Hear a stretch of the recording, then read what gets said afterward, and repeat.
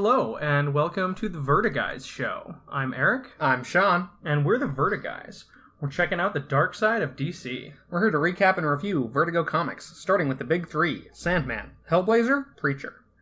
Hey, it's a big occasion. This actually happens to be our 50th episode. No shit. Do you have something special planned? Grow 4 extra arms, maybe get possessed by Dr. Octopus? Well, now that you've said it, no. That's not what I'm going to do. Did I spoil the surprise? You did a little bit.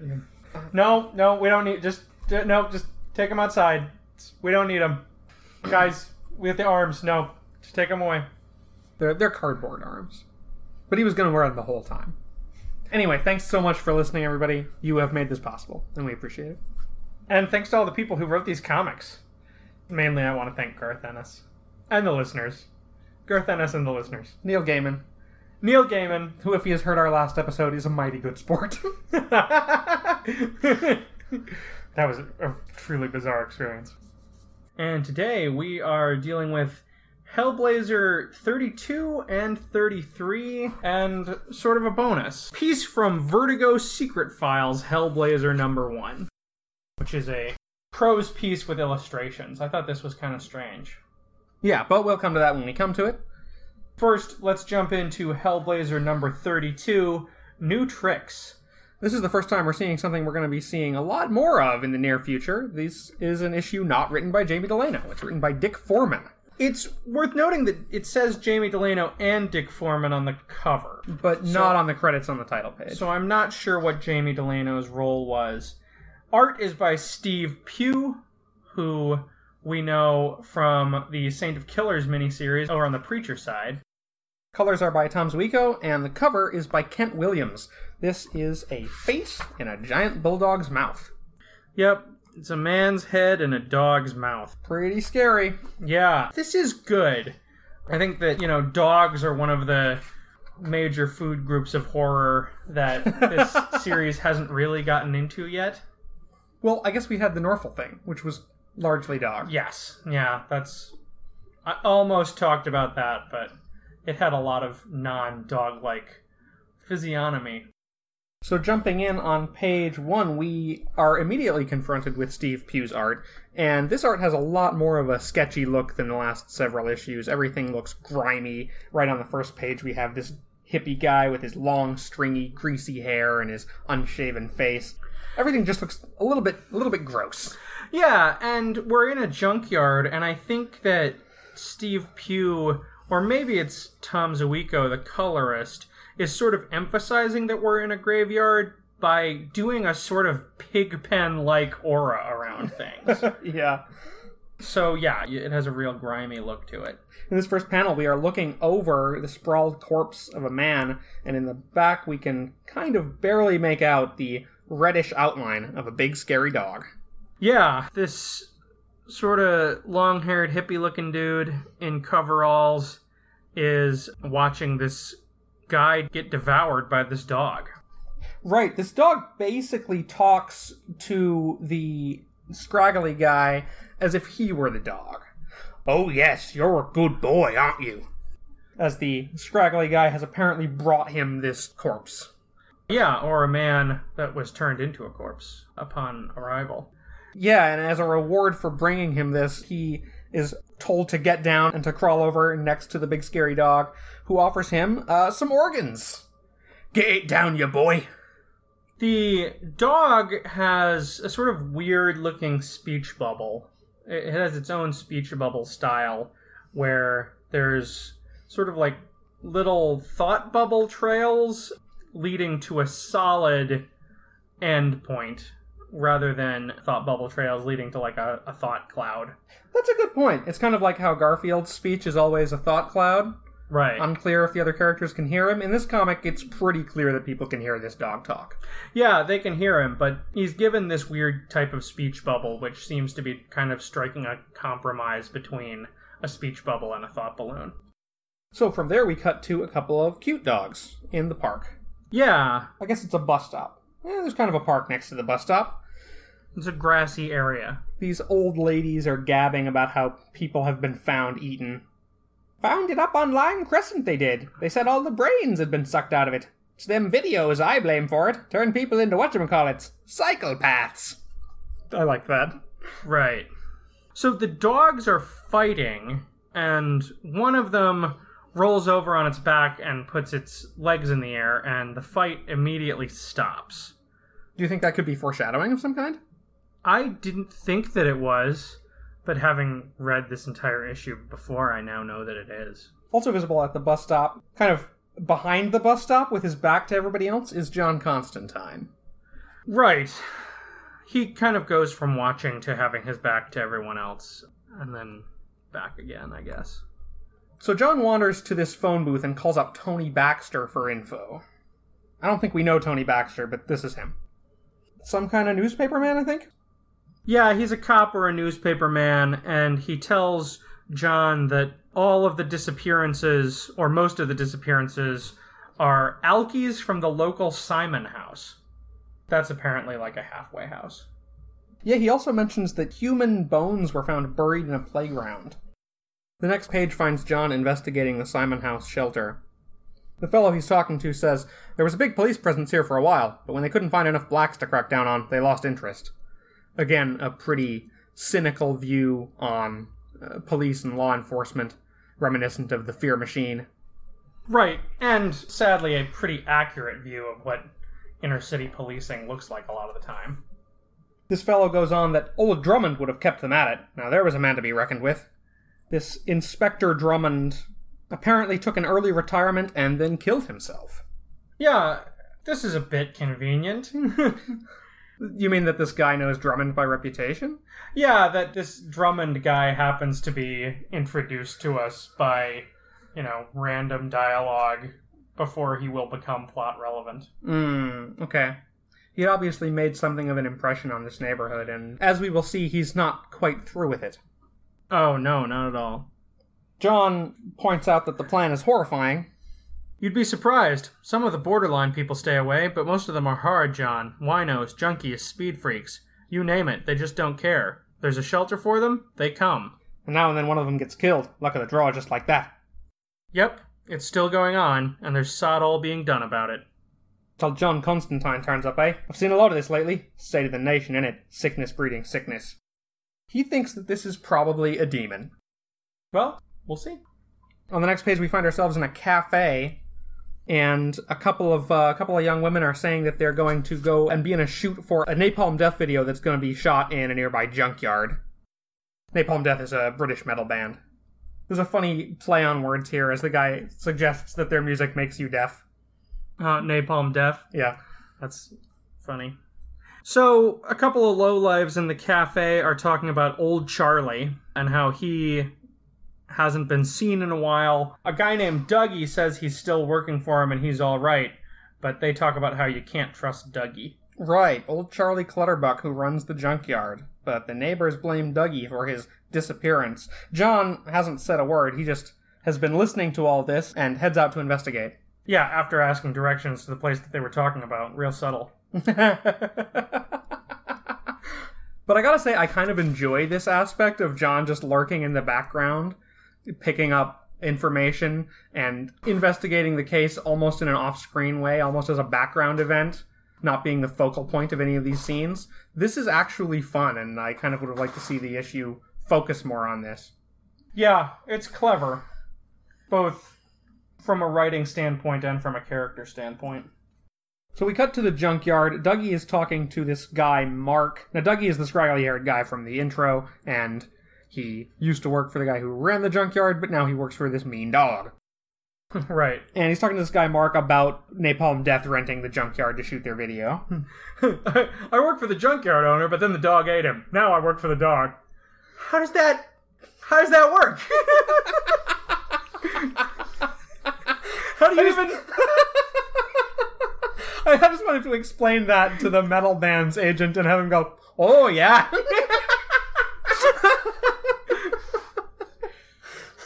Yeah, Mark is asking him about Charlie. Dougie's being evasive. Dougie is excited that the people shooting the video have apparently brought lots of women, including Tina Turner. I don't see Tina Turner.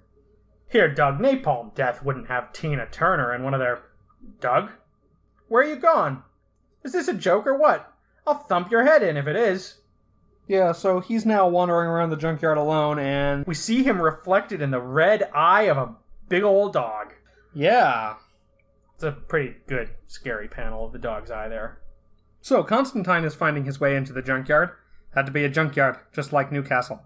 Newcastle wasn't a junkyard at the time. Yeah, it was made a junkyard later.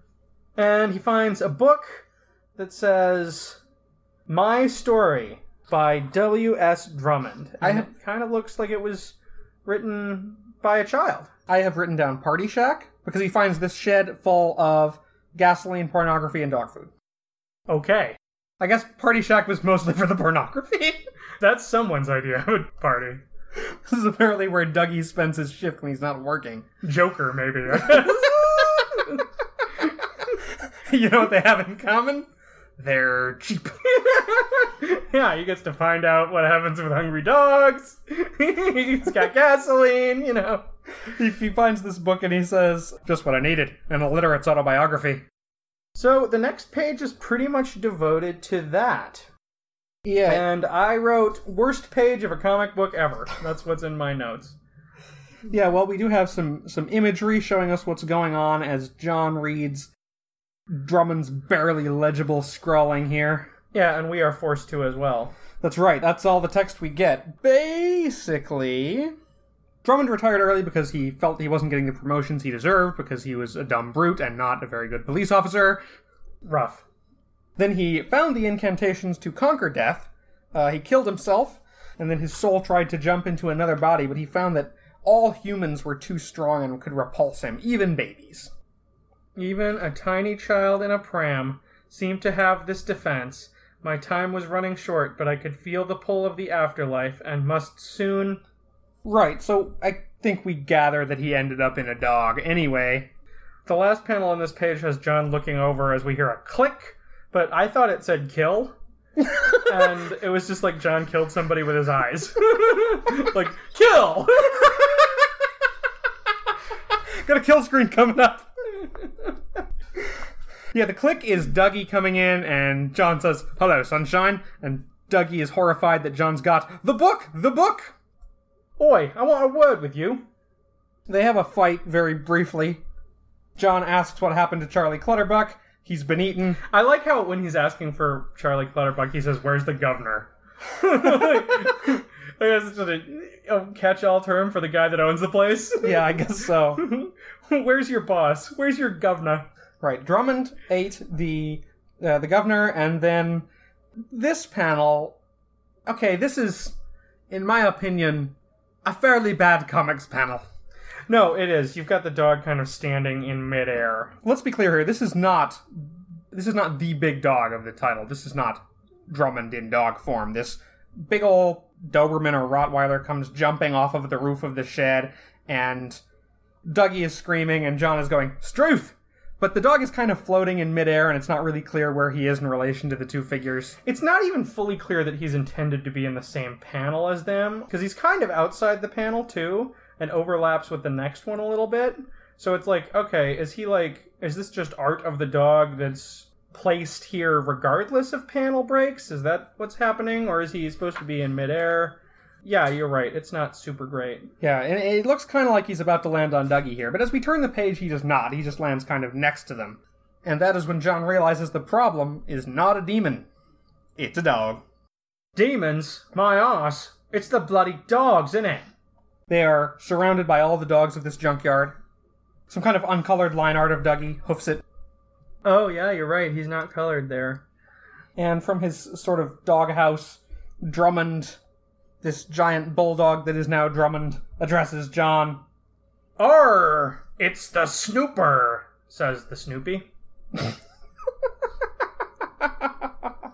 By way of explanation as to what happens to all the people who have been disappearing, he chucks Mark's half-eaten body at him. Yeah, and we get a full page for this. There's blood dripping from Drummond's great, terrible dog jaws, and Mark... Or is this Mark or Dougie? This is Mark.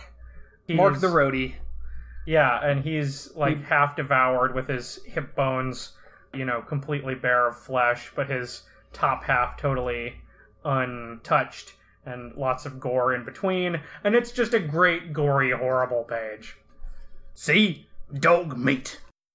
Did you find this too gross, or is this like just lurid enough for this story? No, yeah, that works in the context. Okay. That's a well-drawn page of horrifying gore. That's what I thought too. So, Constantine starts bantering with this dog. I'm amused by the fact that Drummond... Guys, the bulldog is Drummond. Yeah, sorry if we didn't set that up enough. I'm amused by the fact that Drummond knows that John is stalling. Like, of all of the villains that John has faced, the one who's literally a big mean dog is the one who's able to figure out he's talking to buy himself time. I just want to point out, I realized while I was reading this page, Bulldog, Drummond, it's a fucking pun. You're gonna have to explain the pun to me. Bulldog Drummond is a gentleman adventurer character created by H.C. McNeil.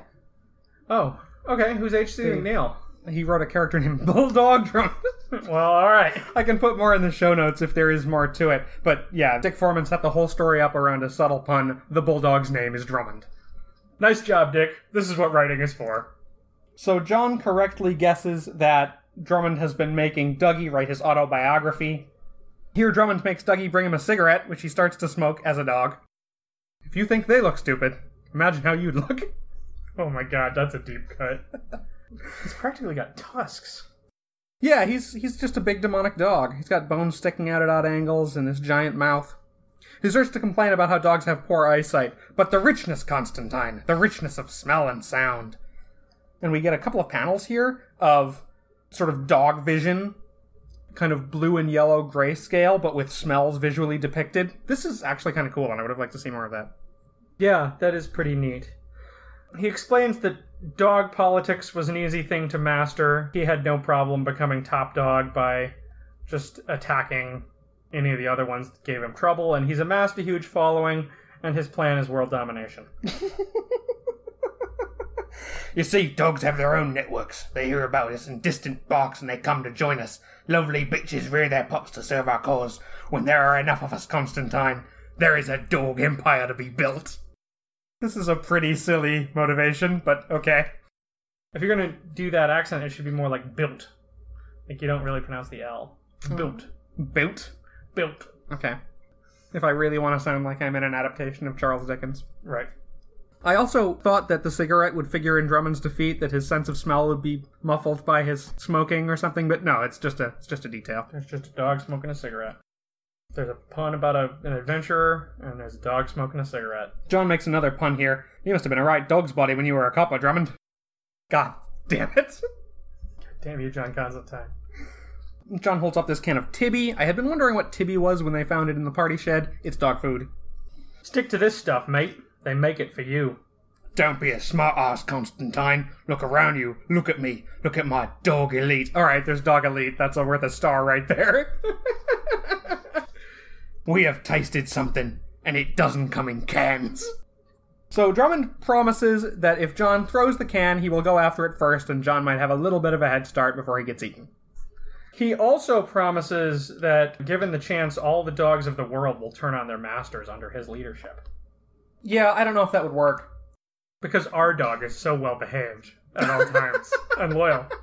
No, just because this guy's nobody. This guy's a shit show. Had a good thing going. Was gonna have Napalm Death rent out his space. Fucked that up. Yeah. Tina Turner. Not anymore. She's on to bigger other things. I don't know why that worked on me. Okay, so John throws the can. There's a big chase scene. This actually goes on for quite a number of pages. John hides in a car. Drummond is actually able to manipulate the door handle of the car and get into the car. Alright, let's see you get out of it. Oh shit, you have! Really on top of the situation there. I really like the art on page 246, where John is running and the dog's chasing him. There's a neat panel of all the other dogs just watching the action. Yeah, that's a great one. John keeps running. Drummond accuses him of being an abject terror. John says, I'm just doing it for the exercise, mate. And, I don't know, at some point, the suspense kind of goes out of this sequence. It seems like Drummond has the speed and physical power to be a match for Constantine, but Constantine just keeps fucking up and keeps holding on to the advantage anyway. That's how I felt about it. Try reading it faster. If the dispense goes out of it too fast, just try reading it faster. John gets to a shed and he grabs a can and coats himself in turpentine. Another friggin' coat down the tubes. There's also salt and pepper there. Drummond can also hear his heartbeat, so John turns on a radio, which is playing Hound Dog. Yeah. Just shameless. At this point, Drummond has John cornered, so John flops on the ground and turns Billy up. Oh my god, it's the silliest looking panel you've ever seen. It's not exactly dignified, but it does work. You're pre-programmed, mate. So long as I do this, your instincts won't let you touch me. But of course, I'm not a dog, am I? So I can cheat. And with a huge shit-eating grin, he throws a bunch of pepper in Drummond's face. Huh? Achoo! Hachooey! Yeah, there's advantages to being human when you think about it. There's opposable thumbs for a start. And he grabs a pipe and starts wailing on Drummond. Yeah, we get some animal cruelty here. Yeah? John points out that this makes him top dog, that the other dogs are now showing respect for him. I actually expected them to maybe turn on Drummond, but that doesn't happen. As we turn the page, John basically just beats him to death with the pipe. Yeah, and he says bullshit as he does, which is another pun on bulldog. Oh, yeah. Well, actually, it's bulldogs never give up, and then John replies bullshit, and that's the clever wordplay that we get on that page. As Drummond dies, he says, wonder what I shall come back as next. I shouldn't bother if I were you, mate. So at least John knows that this guy is a minor foe. The dogs are all barking as Drummond's soul passes on to whatever's next. They seem to sense something ascending, and then it's gone. In the background here we find Dougie crying, but we really get no more resolution on him. John is top dog, and he lets all the others out of the junkyard. Bloody dogs. Drummond was right about one thing. This bloody country has gone to them. Could be worse, though. At least dogs are stupid.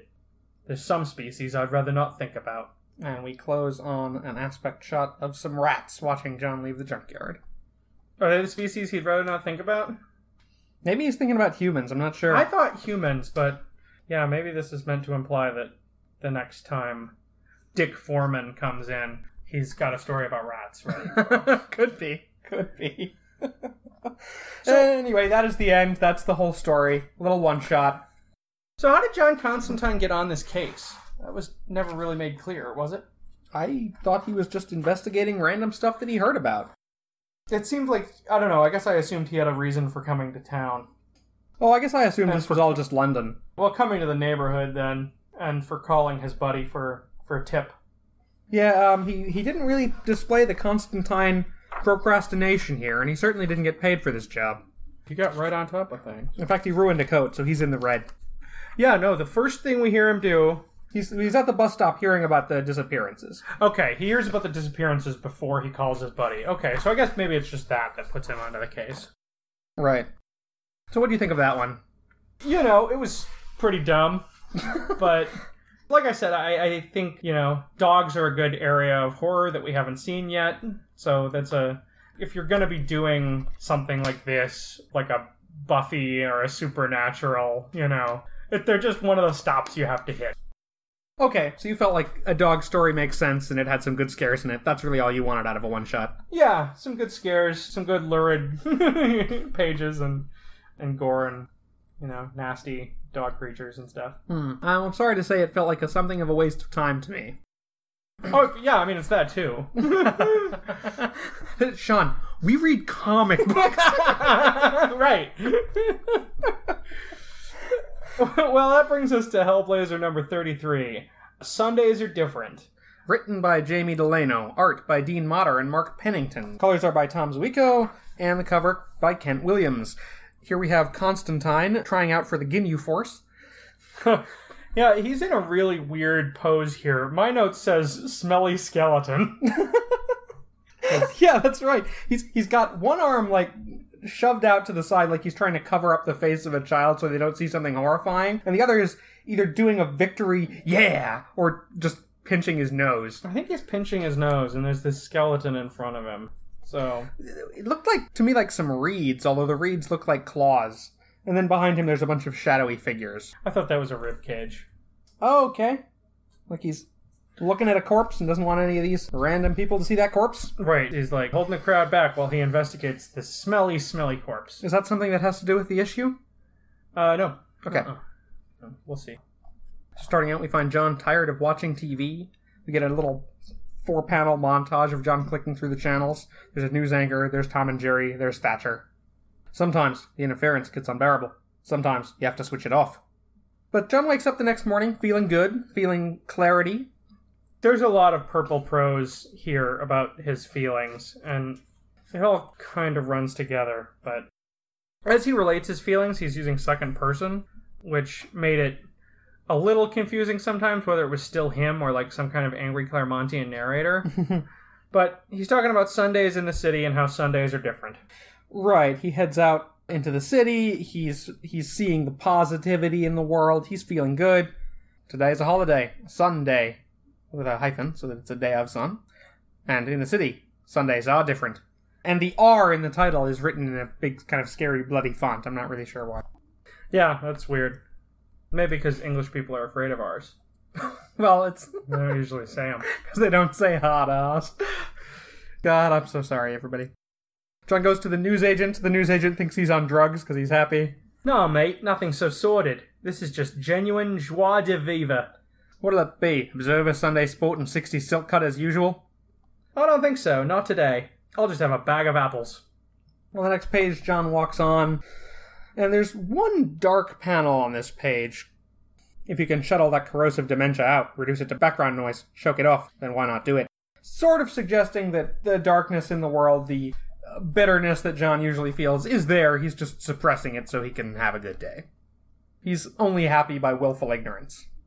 And indeed, in the next panel, he says, ignorance is bliss. Yeah, he says, while you can still find it, you walk to Easy Town to mix in peaceful tolerance amongst the happy, smiling fools out playing on the hill. Maybe that's an older phrase, but it struck me as a reference to the Beatles song, Fool on the Hill. Oh, yeah? Okay. The folks he's walking past have definitely just stepped out of church. Oh, so he's saying that people who go to church are foolish. It wouldn't surprise me if he did. Even though he knows that religious stuff is real. He walks on, finds a park, watches some people having fun in the park. Here's an atmosphere you think you recognize from childhood, when once the sun invaded drawn curtains to dim the monochrome western prairies of the TV world into distant unreality. I just thought that was some memorable purple prose. As he walks on, he's fondly recalling playing outside in the 50s. We saw something of John's childhood in Liverpool back in Hellblazer number 31, and we'll see a lot more of his adventures as a young boy in the upcoming Dead Boy's Heart story. All right. He considers briefly retiring, but it feels like a false promise. And that's when he runs into his old buddy Martin Peters. A.k.a. Destructo Vermin Gobsmack. Now, Martin Peters has been briefly mentioned before. So we first met Destructo, a.k.a. Martin, a.k.a. Patrick McDonnell is the name he's giving now, in Hellblazer Annual number 1. And Dean Motter, who drew this issue, also drew the B-story for that annual. He was basically a former punk musician who was trying to go straight and be a businessman. Yeah, or a punk music manager kind of a thing. Yeah, and as they mention here, John had given Destructo a music video for his group Mucous Membrane, which he was going to publish. By the way he gives his name to Constantine, I'm back under my real name now, Patrick McDonnell. Feels more honest, you know? It seems kind of like he's emphasizing that that's his real name, or that John should treat that as his real name. Yeah, maybe John's never heard it before. Or maybe it's a new alias and he wants John to play along. Could be. So they talk a little bit about old times. We'd learned that John did in fact give Martin the music video, which was kind of ambiguous in his last appearance, and that nothing apparently ever came of it. Martin never ended up doing anything about it. We also find out that he was selling Nuke Buenos Aires sweatshirts on the street for money at one point, was his side hustle. Right, he spent the fairly short duration of the Falklands War selling anti-Argentinian propaganda in London. There's a panel here where John meets Martin's current either wife or girlfriend, Elise, and they have a look that caused me to write down, I really hope that they don't sleep together. They don't. No, they don't. Hello, lovely to meet you. That's the voice that I've given her. That won't bite us in the ass later, probably. What? having to do that voice. Oh, okay. They mentioned that the 80s are all gone. No more 80s. I think this particular issue was published late into 1990. Destructo and Elise are going out for lunch, so John invites himself along. Now he wants you to call him Patrick McDonnell. I am going to call him Destructo Vermin Gobsmack at every opportunity. Yeah, that's fair. Destructo is obviously uncomfortable with this, but John basically says he has to come along to forgive him for not doing anything with the music video. Ignore my hesitance. It's just guilt, if I'm honest. They hop in the car. John's not supposed to smoke in the car and drops his cigarette. No, this is definitely a mysterious man dropping his cigarette. I don't know whose hand that is. And I don't think it's going to come back. It has to be John, but he's drawn as being outside the car. And John's speech bubble is inside the car, so I don't know what's happening there. Maybe it's an art error. Or maybe this is a different car. Maybe we're kind of seeing like a side view of just outside their car, and the speech bubble is meant to be pointing at John rather than at this other car. Anyway, they get to lunch. Destructo and Elise are really big into the spinach souffle, and they order spinach souffle for everybody, as well as a magnum of champagne. John says it doesn't really matter a lot to him because his taste buds are shot. We think it's vital to respect our bodies so they can carry us into the new age, don't we, Patrick? Health's a terrifically important asset. Really depends on what you want to use it for, though, doesn't it? Different fuels for different engines, like. Elise comments that they want to make a baby. John's kind of snarky about that. Then they talk about the fractal patterns and the chaos mathematics in the swirls on her cloak. Patrick says something interesting here. He's talking about all their new age ideas, and he says that the 90s are just the 60s with maturity. Sounds attractive, but things are rarely that simple. Do you think that's true about the 90s? No, not really. I don't think the 90s ended up being as idealistic as maybe he thought they were going to. You know, it was obviously a little early to make a characterization of them. Oh, yeah. I think the 80s were definitely thought of as a decade of greed, and so there was a hope. I mean, Martin obviously has a hope that... Destructo obviously has a hope that the ideals will come back, but employed more proactively, more productively. To a certain extent, we certainly got some sort of, like, anti-capitalist movements. We got a whole slacker culture that arose in reaction to the hyper-greed and competitiveness of the 80s. We got grunge music, which is also kind of about, checking out of capitalist systems. But not necessarily with more maturity. No, yeah, maybe not. I wonder if the new maturity thing that he's talking about is just kind of his way of justifying that he made a bunch of money in the 80s. And so the more money makes him more mature. And now he's pretending to be more idealistic again because he's got all this money, but he wants to go back to his 60s sensibilities. I think it's definitely true that what they're saying about the decade and about culture in general is very self-centered. It's really about them. They're trying to be idealistic again, and they're also more mature. They're older. Right. And they're in a position to be idealistic because, they have the money to blow on spinach souffle and champagne for lunch.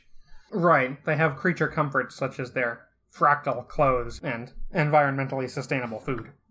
So they talk about Elise's boutique where she sells ethnic stuff, crystals, natural dyed clothes, earth colors.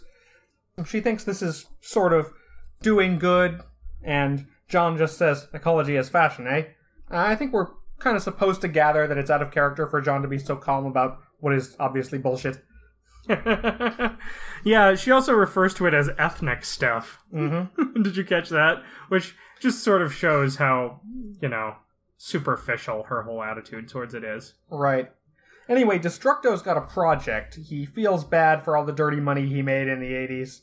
It turns out he did make a few grand off the mucous membrane video. He claims he tried to find John to give him a cut. And now he wants to spend his money making the world better. Yeah, he wants to move people into ecological condos?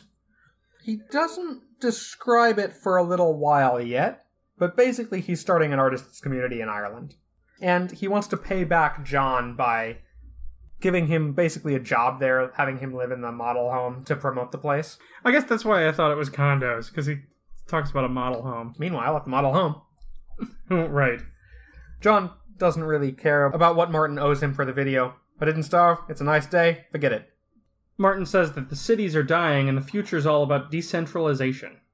Yeah, on the next page he starts to describe how computers and satellites are decentralizing society. Now, the center of business doesn't have to be in a big city, it could be anywhere. He's actually remarkably prescient on this point.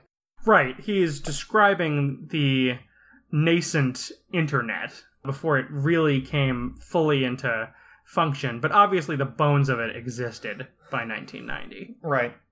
As Destructo goes on talking about his artists' community, John suddenly has a gut reaction, and it's probably not to Destructo's bullshit, although we could interpret it that way. Me bloody guts are in an uproar. Spinach souffle and champagne must be too rich for my, proletarian tastes. John heads for the toilet, says that they'll reconnect. And as he's walking into this dark public men's room, he feels something incoming, something about to break the spell of his good day. Yeah, he passes a fortune-telling janitor with a turban and a mop. Who asks if he's here for the rave. He replies, "I'll tell you later." John gets into the stall and sees all the writing on the walls of the bathroom stall, which starts swimming before his eyes. A yin and yang symbol turns into a pair of eyes staring at him, and the word turbulence keeps rearranging itself. Yeah, until it becomes Centerlube. Yep, that's what it says. It also says Bluetrance at some point, which is nice. Bluetrance. I prefer the green trance, but whatever. John heads out of the stall. Nothing has changed. Everything is different. Yeah, and from now on, all the letters are rearranged. That's right. As he passes out of the gents' room, it now says Ntseg. It's like he's suffering temporary aphasia. All the words are incomprehensible to him. Yeah, and when he speaks to other people, although his narration is still legible by us, when he speaks to other people, it's all rearranged, and their responses to him are rearranged. They slip one in here. Somebody tells him to fuck off, but the letters are rearranged, so they didn't have to censor it. All right.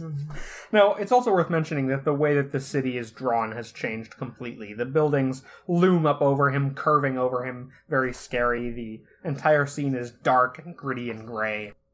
And this is when he starts talking about the interference again.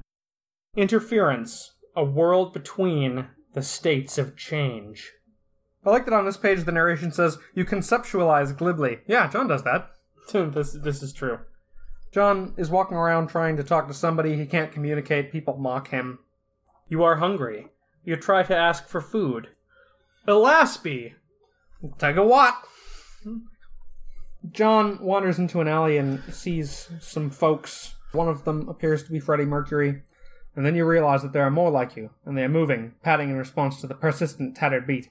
You follow them, blissfully unaware of having any choice. Oh yeah, I see him. Freddie Mercury, he's got, what is that, a keytar? Yeah. And he's got the mustache and the leather cap. So he's following these folks who are all carrying, looks like musical instruments and amps. Yeah, it looks like they've looted a music store. Or maybe they're going to the rave, I don't know. They start heading into this parking garage. These pages are all accompanied by crashing noises. Skash, cash, crang. No more Krang. There would be no point in doing a podcast about Krang. There'd be no point in talking about Krang on this podcast. John follows them, spiraling down unthinkingly. You are numbed by the commotion of this destructive industry. There's a horrified John face at the bottom of page 275, which is really weird. I guess he's kind of lit from a funny angle. Maybe he's horrified because he sees the pile of electronics on fire. This is what I thought maybe the destructive industry was looting. I don't know. Looting and then taking stuff through a hole in the wall in a parking garage to burn it. Oh, and here's the janitor again, but now he's dressed like Little Bo Peep. Yeah, he's still... he's dressed much more mystically. He's still got the turban, but his mop is turned into like a sorcerer's staff kind of deal. And the janitor can speak to him comprehensibly. The sound seems inappropriate in this speechless place. John asks, "What are they doing?" "Don't you know? They're deconstructing the monoliths, putting back what's been taken out." This deconstructing the monoliths, this was something that Destructo and his girlfriend had mentioned. They're apparently taking apart the city, one VCR at a time. John's still pretty clueless, but the janitor tells him he shouldn't be clueless. You're everywhere and nowhere, baby. You should know that. You are a magician, aren't you? You are a rider on the storm, one who turns his coat at will, who is not trapped by ignorance of possibility. I like a little earlier where he says, I don't understand. And the magician guy says, why should you? It doesn't make any sense. I'm like, that sums up this issue pretty good. He is on top of things. The janitor says that John is one who keeps the codes and passwords and the nerve to cross the secret borders as he chooses. And he gestures, and there's a big door of blue light that John heads through. John steps into the iPhone and finds himself in a pub. Yeah, a bar. People are still speaking incomprehensibly, although in what seems to be just exaggerated British slang. Here, all one word we've got, do you want to go to bed with me? Do you want to go to bed with me? John again narrates, nothing has changed. Everything is different. You push out into a babble of compressed lives, individual worlds thrust up against each other, then struggle through the frothy tide, wishing as usual you are somewhere far from this inanity. Somewhere you could rest, in quiet solitude and thought. John tries to order a gin and tonic. The first time he does, it comes out nonsense. He grabs the bartender. The bartender says, come on, pal, learn the language. Read my lips, I said gin and tonic. Straight away, sir. And then you sit and idly wonder where in all the world's futility is there that you would rather be. And slowly, the raucous chatter of your kind is drowned by the tiny susurrus of bubbles bursting endlessly. But then, this is a Sunday, and Sundays are different in the city. Funny old day, really. Yeah. So bubbles bursting, referring both to the champagne that they drank, the bubbly, but also the bubble of willful ignorance that John had to maintain to be ignorant of the world's problems, to have a good day, also breaking down. Right. Did something magic happen in this issue? I don't fucking know. I don't think he even dropped acid this time. Yeah, I gotta say, I mean, the drug trip issues are probably the least useful issues to me. There's just nothing really to talk about in this issue. I kind of see maybe what Delano was aiming for. I guess maybe he's trying to say that Constantine can only be happy by ignoring other people's misery, that he can't do it for long. He wants to stay connected, unlike the yuppies, unlike Destructo and Elise, so he anesthetizes himself with alcohol, but he can never fully give up the game.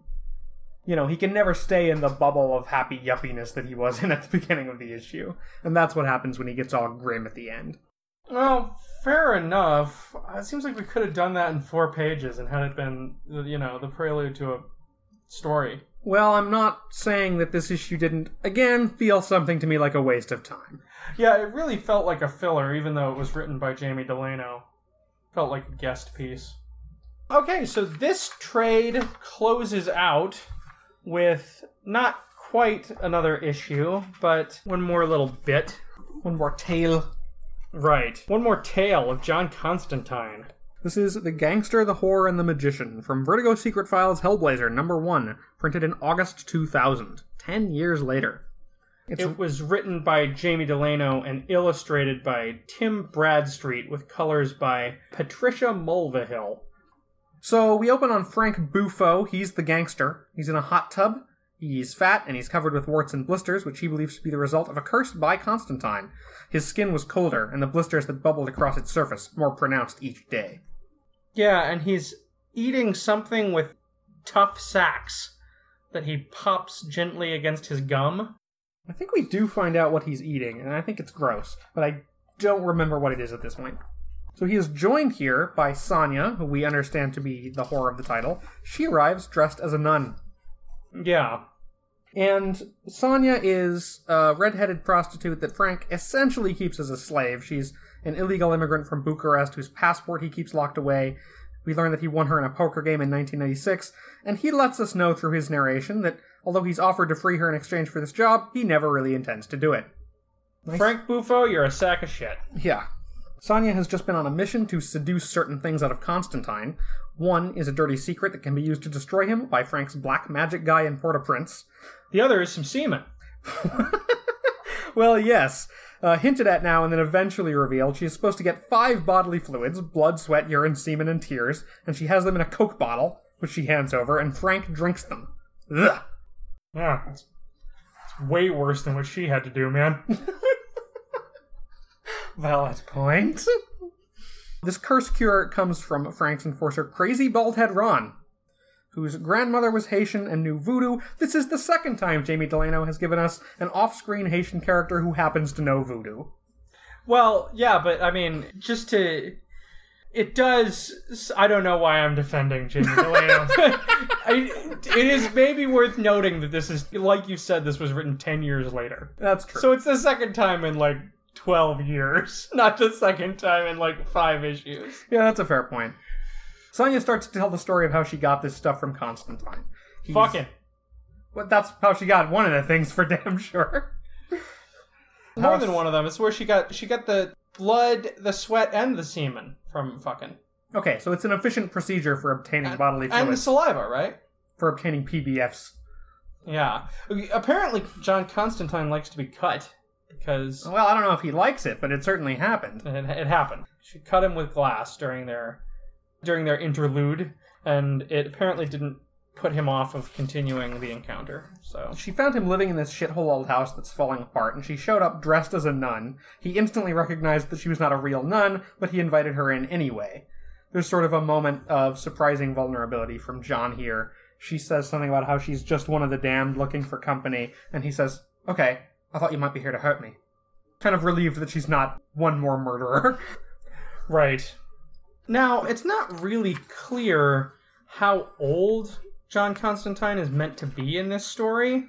Generally speaking, he ages in real time. So 10 years after the last story would put him, 40 going on 50. Right. But the art makes him look more like he's in his 20s or early 30s. So maybe this is a flashback. We're not totally sure where this fits into the timeline. Sonya makes a reference here. His hair is the color of straw pissed on by horses, like in the stable where the security police made the conscripts rape us.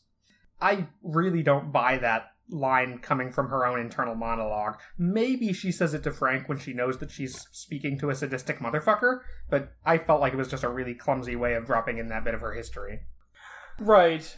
And that's how she ends up getting the tears, is with some more of her history. At one point she talks about the sky being UN helmet blue.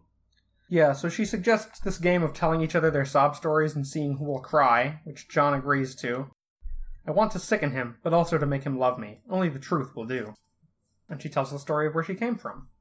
Her home became a war zone. Her family tried to walk out of it. She felt a momentary thrill when a shell destroyed their house because she was free. She wouldn't have to spend her whole life there. The war had destroyed my life, but saved it too. Frank interrupts. He thinks John is too cynical to cry at her sob story. She says maybe, but she wanted him to know and to forgive her. So, as they're traveling on, Sonya's mother is killed by a mined outhouse. Some men in trucks open fire on them from a long way off and kill her aunt and her father. There's a great description of John's eyes here. Sharp yellow beaks glint at Constantine's eyes now as he picks the carrion meat from my life. Wow.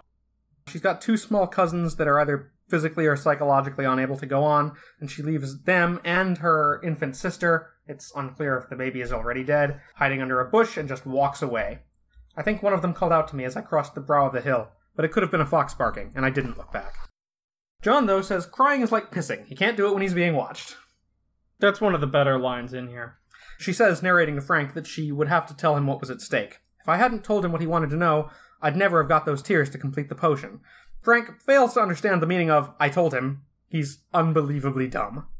Yeah, and it basically turns out that Constantine never had him under any curse. Right. So, we should touch on this bit of business that's going on. Frank's feeling better after having drunk the potion, so he offers to buy her dinner while she finishes the story. She agrees provided she gets her passport now, and he doesn't figure out what I told him meant until they are already downstairs and she has the passport. Right, okay. And at this point she knows that Frank is doomed, but she wants to stay and watch it happen so she's not afraid of Baldhead Ron for the rest of her life.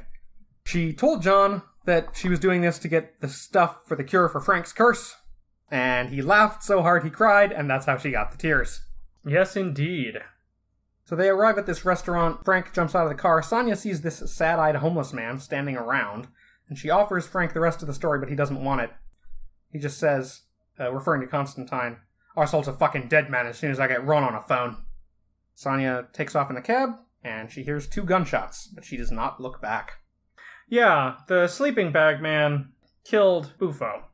Right, so John had revealed to her his dark secret, which is that he got scared of Frank, and he lied to Sad Paul to save his own skin.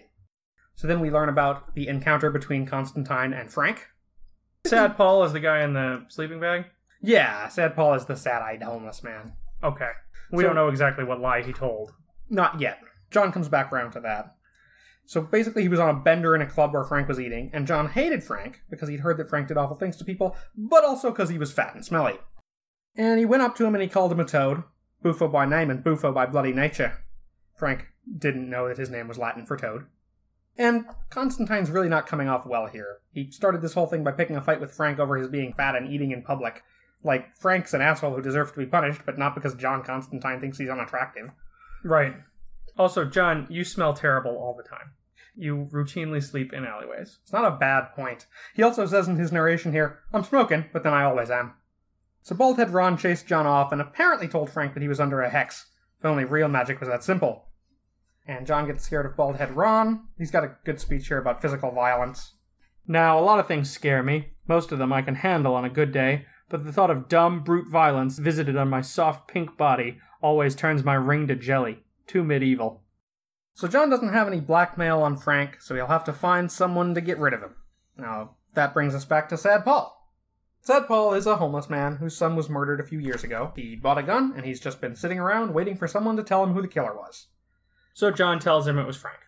John knows Frank didn't do it, but he might be culpable by neglect. Basically, someone in his organization might have had something to do with it. He does seem to be a major figure in London crime. I tell myself that Sad Paul deserves some peace of mind, even if it is delusional. And he gives him a photo of Frank and tells him where he likes to eat. Now, back in Sonia's story, John gives her the choice how much of that to tell Frank, although he points out they'll probably all die if Sad Paul doesn't get him. Smart lady. And then he sends her away, saying his old ghosts will soon be dropping by. We end on Sonia in the airport with her passport, deciding between New York and California. And she says, out loud, old ghosts are to remind you who you were, and how you've lost your way. To her own surprise, she finds herself heading home. Funny old world, ain't it? She thinks she hears someone say, and she thinks she smells cigarette smoke, but that would be too much to hope for.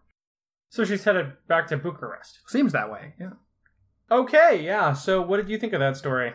Well, John's kind of awful in it, and Yes. I don't quite like the way that it treats its female character. No. The whore.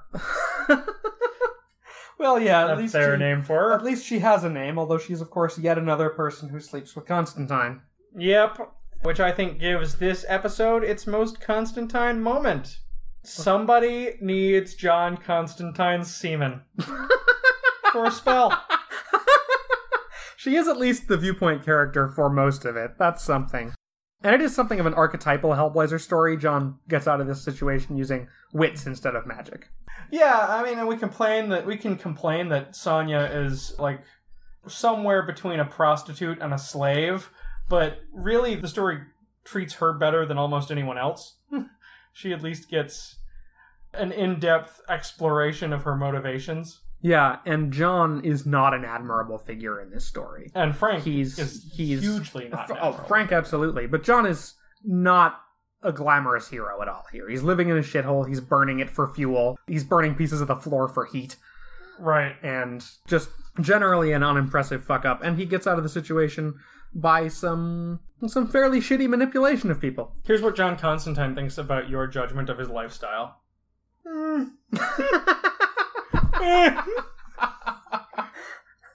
I wonder if that period of John living rough coincides with something that we see in the comic and actually would allow us to place the story if we'd been reading it in 2000.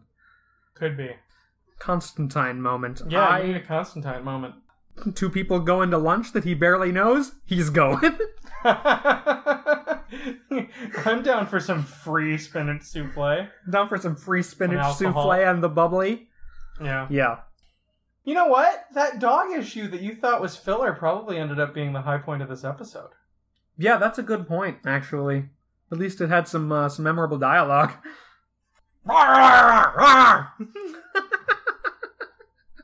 The dog was not the soul of wit, but he did have a dog elite guard. Yeah, he had a dog elite guard. It's true. He made lots of dog puns. I gotta say that diving on the ground and going belly up is something of a desperation move. Well, it's like he knew it would work. He seemed very confident in it. Well, I hope so. He would certainly have been eaten if Drummond's intelligence had overruled his dogly nature. I almost can't believe that no one's ever tried it before. It's a really silly panel. Oh, you know what else is a great moment in that story? Let's see you get out of that. Oh shit, you have! Yeah, that's good. That's good. John's plan failed to work immediately. Well, we'll be back in our next Hellblazer episode for Dead Boy's Heart. But first, join us next week for a Preacher episode where we discuss A War in the Sun. See you there. Vertiguys is written by Eric and I, performed by Eric and I. I produce the show, and Eric is on social media. Our music is by Kelly Joyce Fielder. If you like our show, you should check out our website, vertiguys.blueberry.com. That's BLUBRRY. We've got lots more episodes, plus show notes on every episode. If you want to get in touch with us, reach out to us on Twitter, @Vertiguys. You can reach me at BlankCastSean. You can send us an email, vertiguys@gmail.com is the address. We'd love to answer listener questions. And also, don't forget to send us your input on Vertiguys Phase 2. Hellblazer... Well, no, not Hellblazer. But Sandman and Preacher are quickly approaching their ends. And when they do, we're going to be jumping into a couple of other comic books. If you have any Vertigo titles you'd really like to hear recapped and reviewed, make sure you let us know about it. Whatever app you happen to be listening to your podcast on, it would really be helpful to us if you could leave us a positive rating or review. That'll really help people to find the show. Yeah, spread the word about Vertiguys. But as always, thanks for listening. Thanks, everybody.